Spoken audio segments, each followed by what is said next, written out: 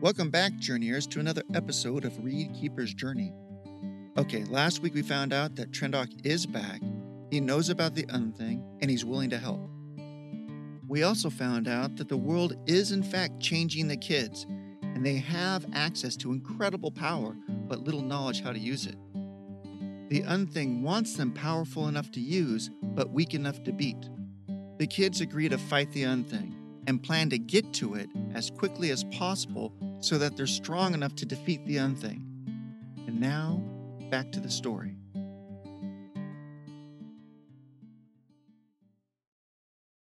Chapter 47.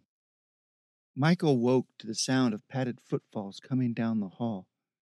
Sensing they were for him, he threw off his covers, lit the lamp, and pulled on his boots.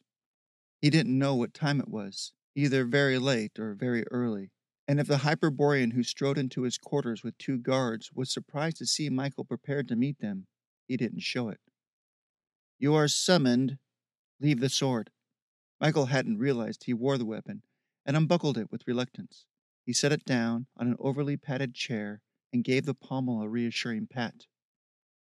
Satisfied, the summoner turned on his heel and strode out the door, head held high and back ramrod straight. Michael followed, nodding to the guards, who were dressed in leather and not metal armor. The two looked more like jailers than protectors of the king who Michael assumed he was about to meet. Who else would call him in the middle of the night?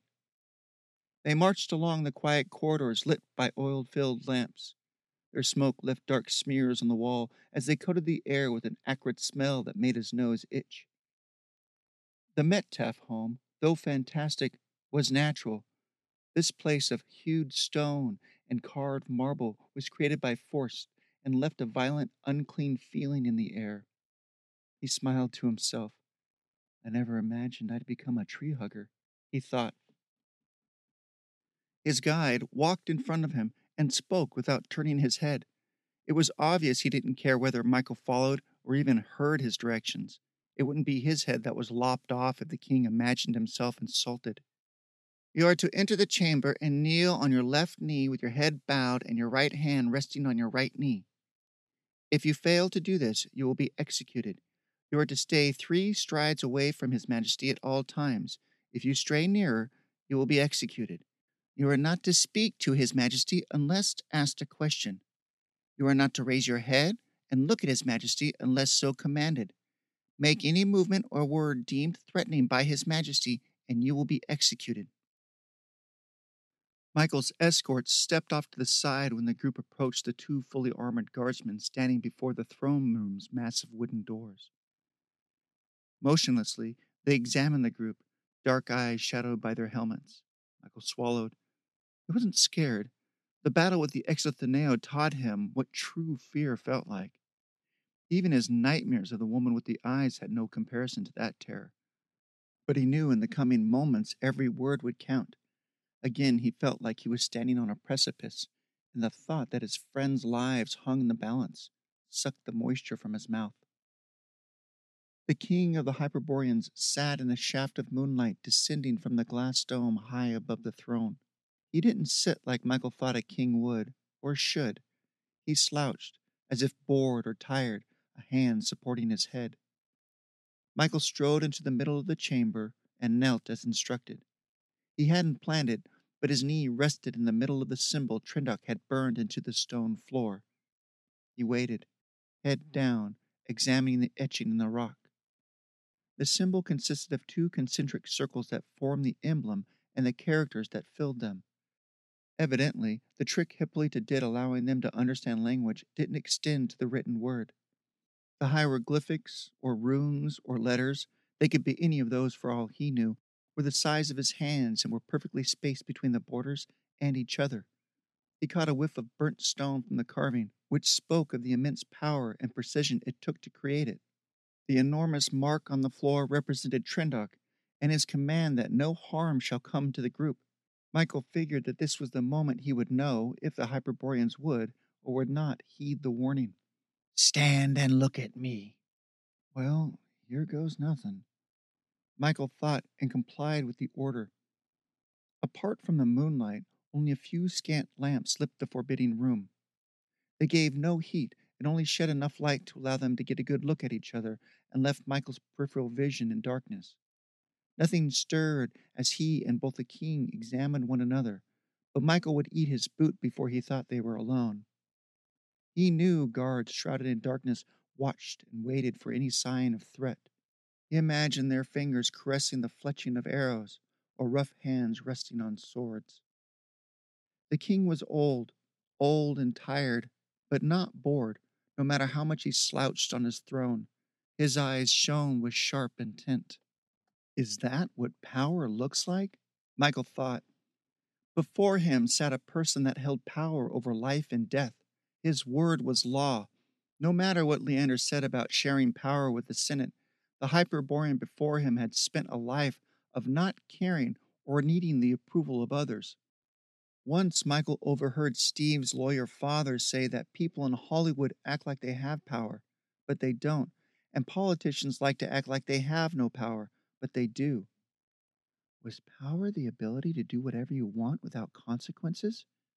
But can consequences ever truly be avoided, or are they just delayed? Michael thought. Where are you from? The king asked, bringing Michael back to the present. He had to remain focused, but his mind kept on trying to slip away and avoid the threat of the moment. I am from far away. Do not trifle words with me. I meant no disrespect, Your Majesty. Michael lowered his eyes. Not the best start, he thought. Looking at the marking on the floor encouraged him. The king didn't appear hostile, just impatient. So maybe Trendok's warning protected him and his friends. Something else occurred to him. His group appearing with a person that, for all intents and purposes, was a legend might carry a lot of weight. Still, based on Leander's reaction of learning that men again walked the land, Michael knew he needed to reveal as little as possible while appearing transparent. I do not know how I came here. I stumbled through a portal and found myself surrounded by the Metef, Michael said, leaving out the part of being chased by a Canth, or if Trindok was right, being herded by the flaming hound monster. The king harumphed. Words I would have called lies if you did not stand upon the proof. How did you come to travel with the sorcerer? I didn't know it was him. I was surprised to see him as anyone. I had been looking for him to see if he could send me home, and he was under my nose the whole time. Strange, strange indeed, the king muttered to himself. He leaned on his arm and turned his head as if to speak to someone over his shoulder, but finding no one there, he turned back to Michael. The Metaf, are they preparing for war? He's looking for the priest that Trindok cursed, Michael thought. Zine had warned him to beware of the priest and the king, and now Michael found himself talking to the king in the middle of the night and watching him look for his priest. He wanted to throw his hands in the air and yell, Are you kidding me? Instead, he answered the king calmly. None that I saw. Their mother did all that they could to help me and sent me here with the convoy. I saw nothing that even looked like they want to fight you. You've spoke to Hippolyta? So, she does live. And then, barely missing a beat, what does Trendok want? I have no idea, Michael said. I just want to go home. Be that as it may, Michael of the Reeds, you are tied to this, or as I suspect it is tied to you. The king nodded and smiled. No, he wasn't the least bit bored. You are here now and will remain until I've decided what to do with you and these Metef. Return him to his chambers. 2 soldiers materialized from the darkness and knelt before the king. Michael mimicked their prostrations, stood, and followed them out the door. He could feel the eyes of the king boring into his back as he left. Trapped again, Michael thought, though he doubted the Hyperboreans would be as hospitable as the Metaf. He could not imagine the king giving him any aid on his quest. A quest? Hadn't he always wanted such a thing, as he read his books and ignored the muffled threats and insults his parents spat at each other in the next room? A sword and a quest. Now he had both, and his situation did not seem improved, though Perhaps it was. Besides, a part of where I'm chased by the minions of darkness and hunted by a demon, he thought and grunted to himself, a sound that drew a glance from one of the guards. But wasn't it all relevant? The threat of failing his history exam or having to face Jack over his far from perfect grades at the time seemed just as intimidating as talking to a king or the mother of a people. Each situation, if handled poorly, would have profound impacts on his life. He thought he knew what cold was from his long walks at night until he was invited by Steve to go skiing in Lake Tahoe. Being exposed to temperatures that dropped to single digits opened his eyes to what cold really was. That being said, cold was cold, and it wasn't supposed to be a competition. Sure, he inwardly scoffed about people complaining on how cold it got on the Central Coast, which barely reached freezing temperatures. But who is he to judge what was cold for them? It was all relative, and therefore suffering was based on a person's frame of reference. The guard stopped, and Michael, pulled from contemplation, was surprised to see himself facing his door. Without a word, they left as he went into his room and found Trendok sitting in a chair, the sword resting across his lap. Chapter 48. Michael's eyes latched onto the sword, and he shoved his hands into his pockets, fighting the urge to snatch it from his unexpected guest. Trendok had given it to him as a gift, and he did not seem the type of person to take back what was once given. Still, Michael itched to hold the weapon. The big Hyperborean held out the sword to Michael, who took it and sat down, laying it across his lap. The tension that was building in his shoulders evaporated. "We need to talk," Trendok said, elbows resting on his knees. "I thought we already did that." Michael grumbled. He still hadn't fully forgiven Trendok for hiding his identity. "You know when would have been a great time to talk? Before we were being held prisoner in a castle," he said, annoyed, his anger rumbling deep down inside him, but still in check. "I kept your secret, but I doubted you'd keep mine," Trendok answered, equally annoyed. "I was on my way to Hippolyta to discuss the surge in power I felt from her forest. Imagine my surprise when I was attacked in broad daylight by Exotheneo, only to be rescued by men. I know men, Michael Reed, and I know the evil they harbor in their hearts. Leander speaks of sin, but he would keel over if he knew what lurked in men's hearts. That monk fears man, and I say for good reason." "Fine, let's talk." "It wants you." "I thought we already covered that." "No, I mean you specifically." Heather said it wanted her. He knew it was a weak attempt at avoiding the topic, and the look that Trendok gave him said he knew it too. "Okay, I know. It's been chasing me in my dreams for months, long before you even came here." "There's a connection between you and it, and maybe even your own world through those cuts. I think that's why you're changing slower.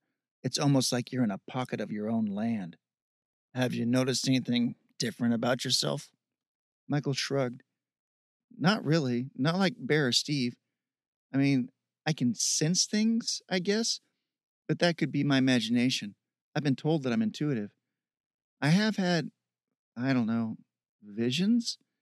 Michael rubbed the goosebumps off his forearm. Talking about it out loud made it seem more real. "What type of visions?" "I see things when when I lose it. This last time, I saw how everything is tied together, how it's all just one thing.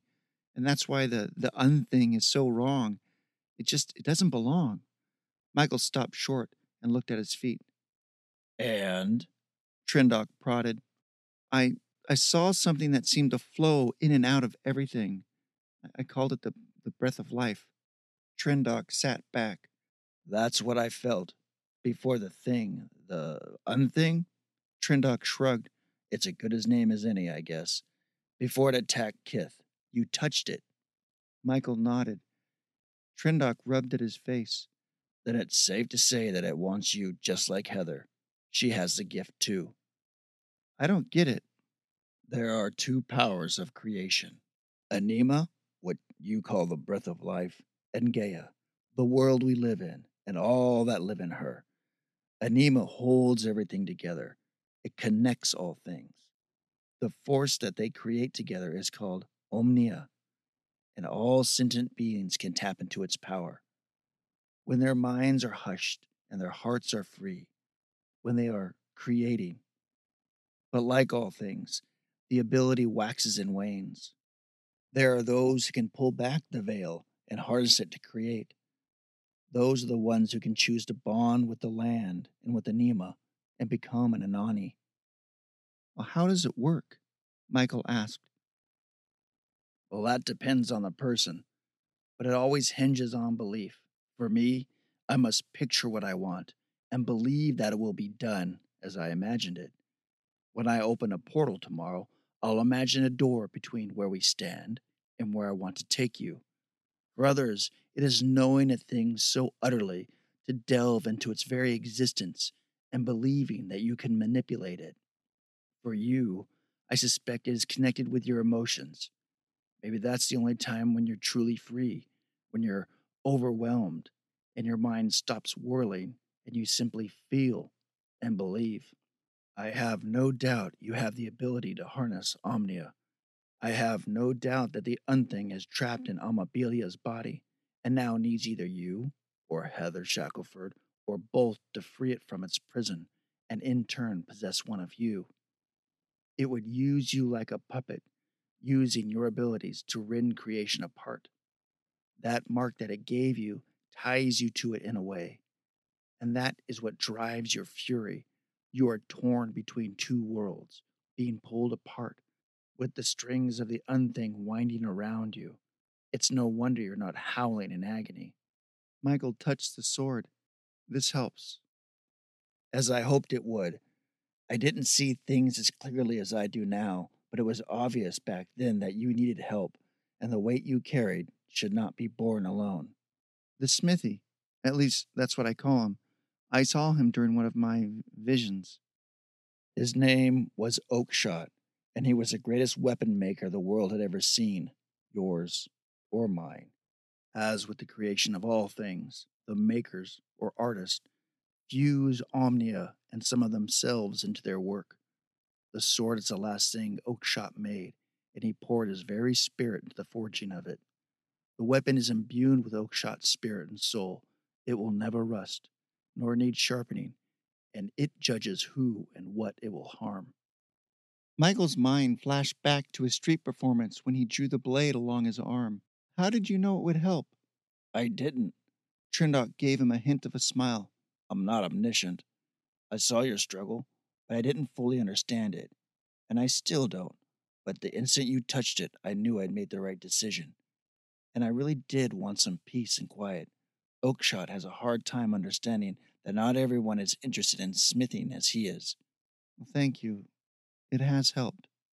Yes, well, good. Trindock shifted in his seat and then stood. I will deliver your party to the Gigantus border, and it will still take a few days for you to travel to the Citadel. It's not much time, but you must find your way of harnessing Omnia. When Michael stood to rise, Trindock placed a hand on his shoulder.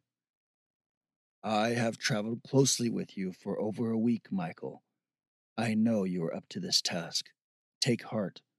There are greater things you do not know working in your favor. Do not be discouraged, and continue to fight the good fight. The gray-haired Anani stepped back, closed his eyes, and shimmered. His appearance changed to that of a dozen male attendants Michael had seen scurrying about the palace. I'll never get used to these stupid togas, Trindock said, striding with purpose completely contrary to how he looked. Tomorrow, at dusk, use your time wisely. Rest up. It may be the last you get before this is over.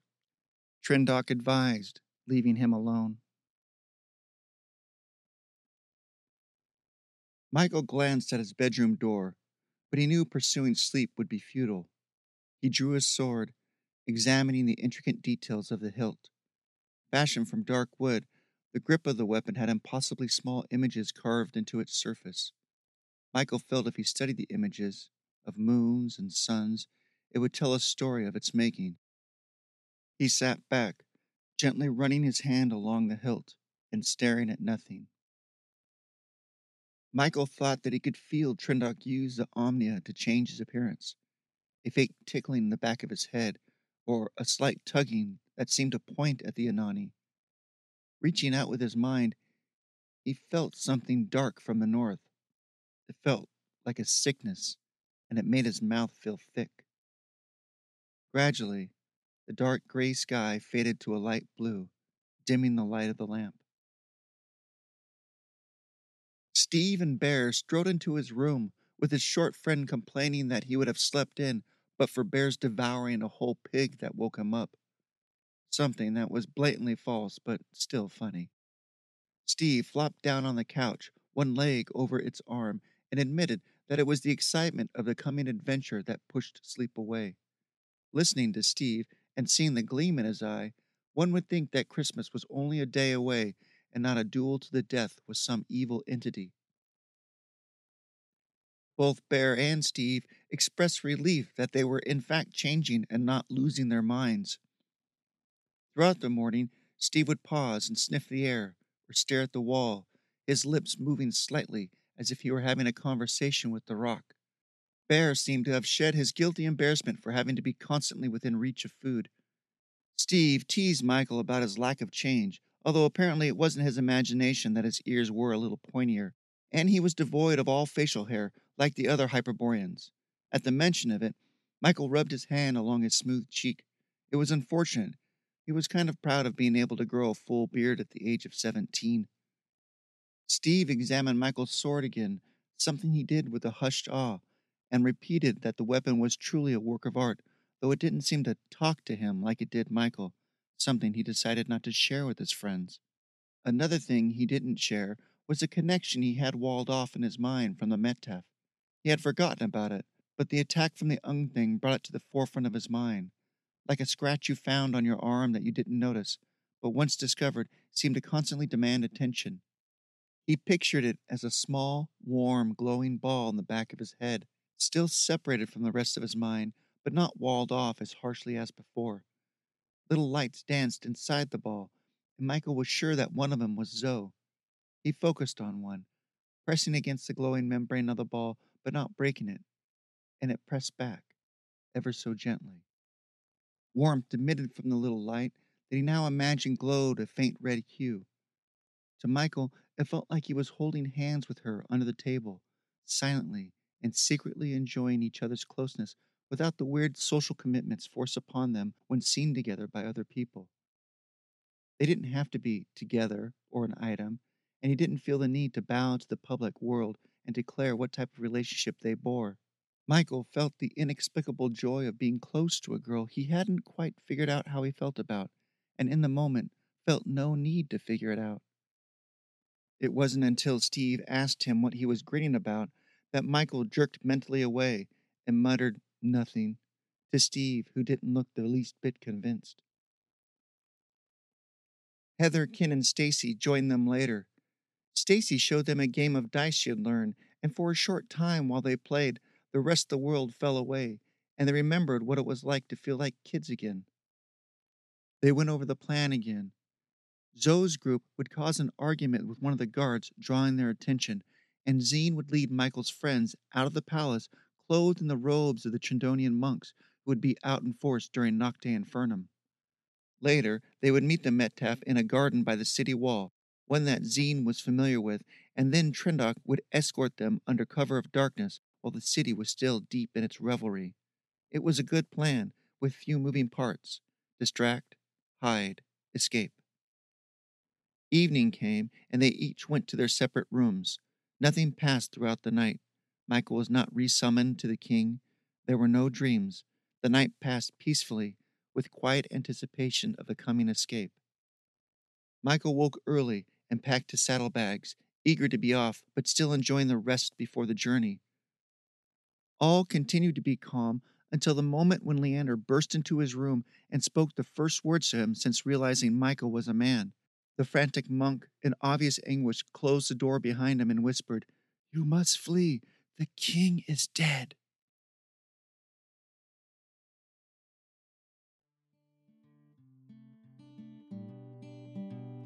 Well, that's all for this episode, Journeyers. Come back next week and we'll see if Michael and his friends can get out of the city alive. Until then, thank you for listening and be good to one another.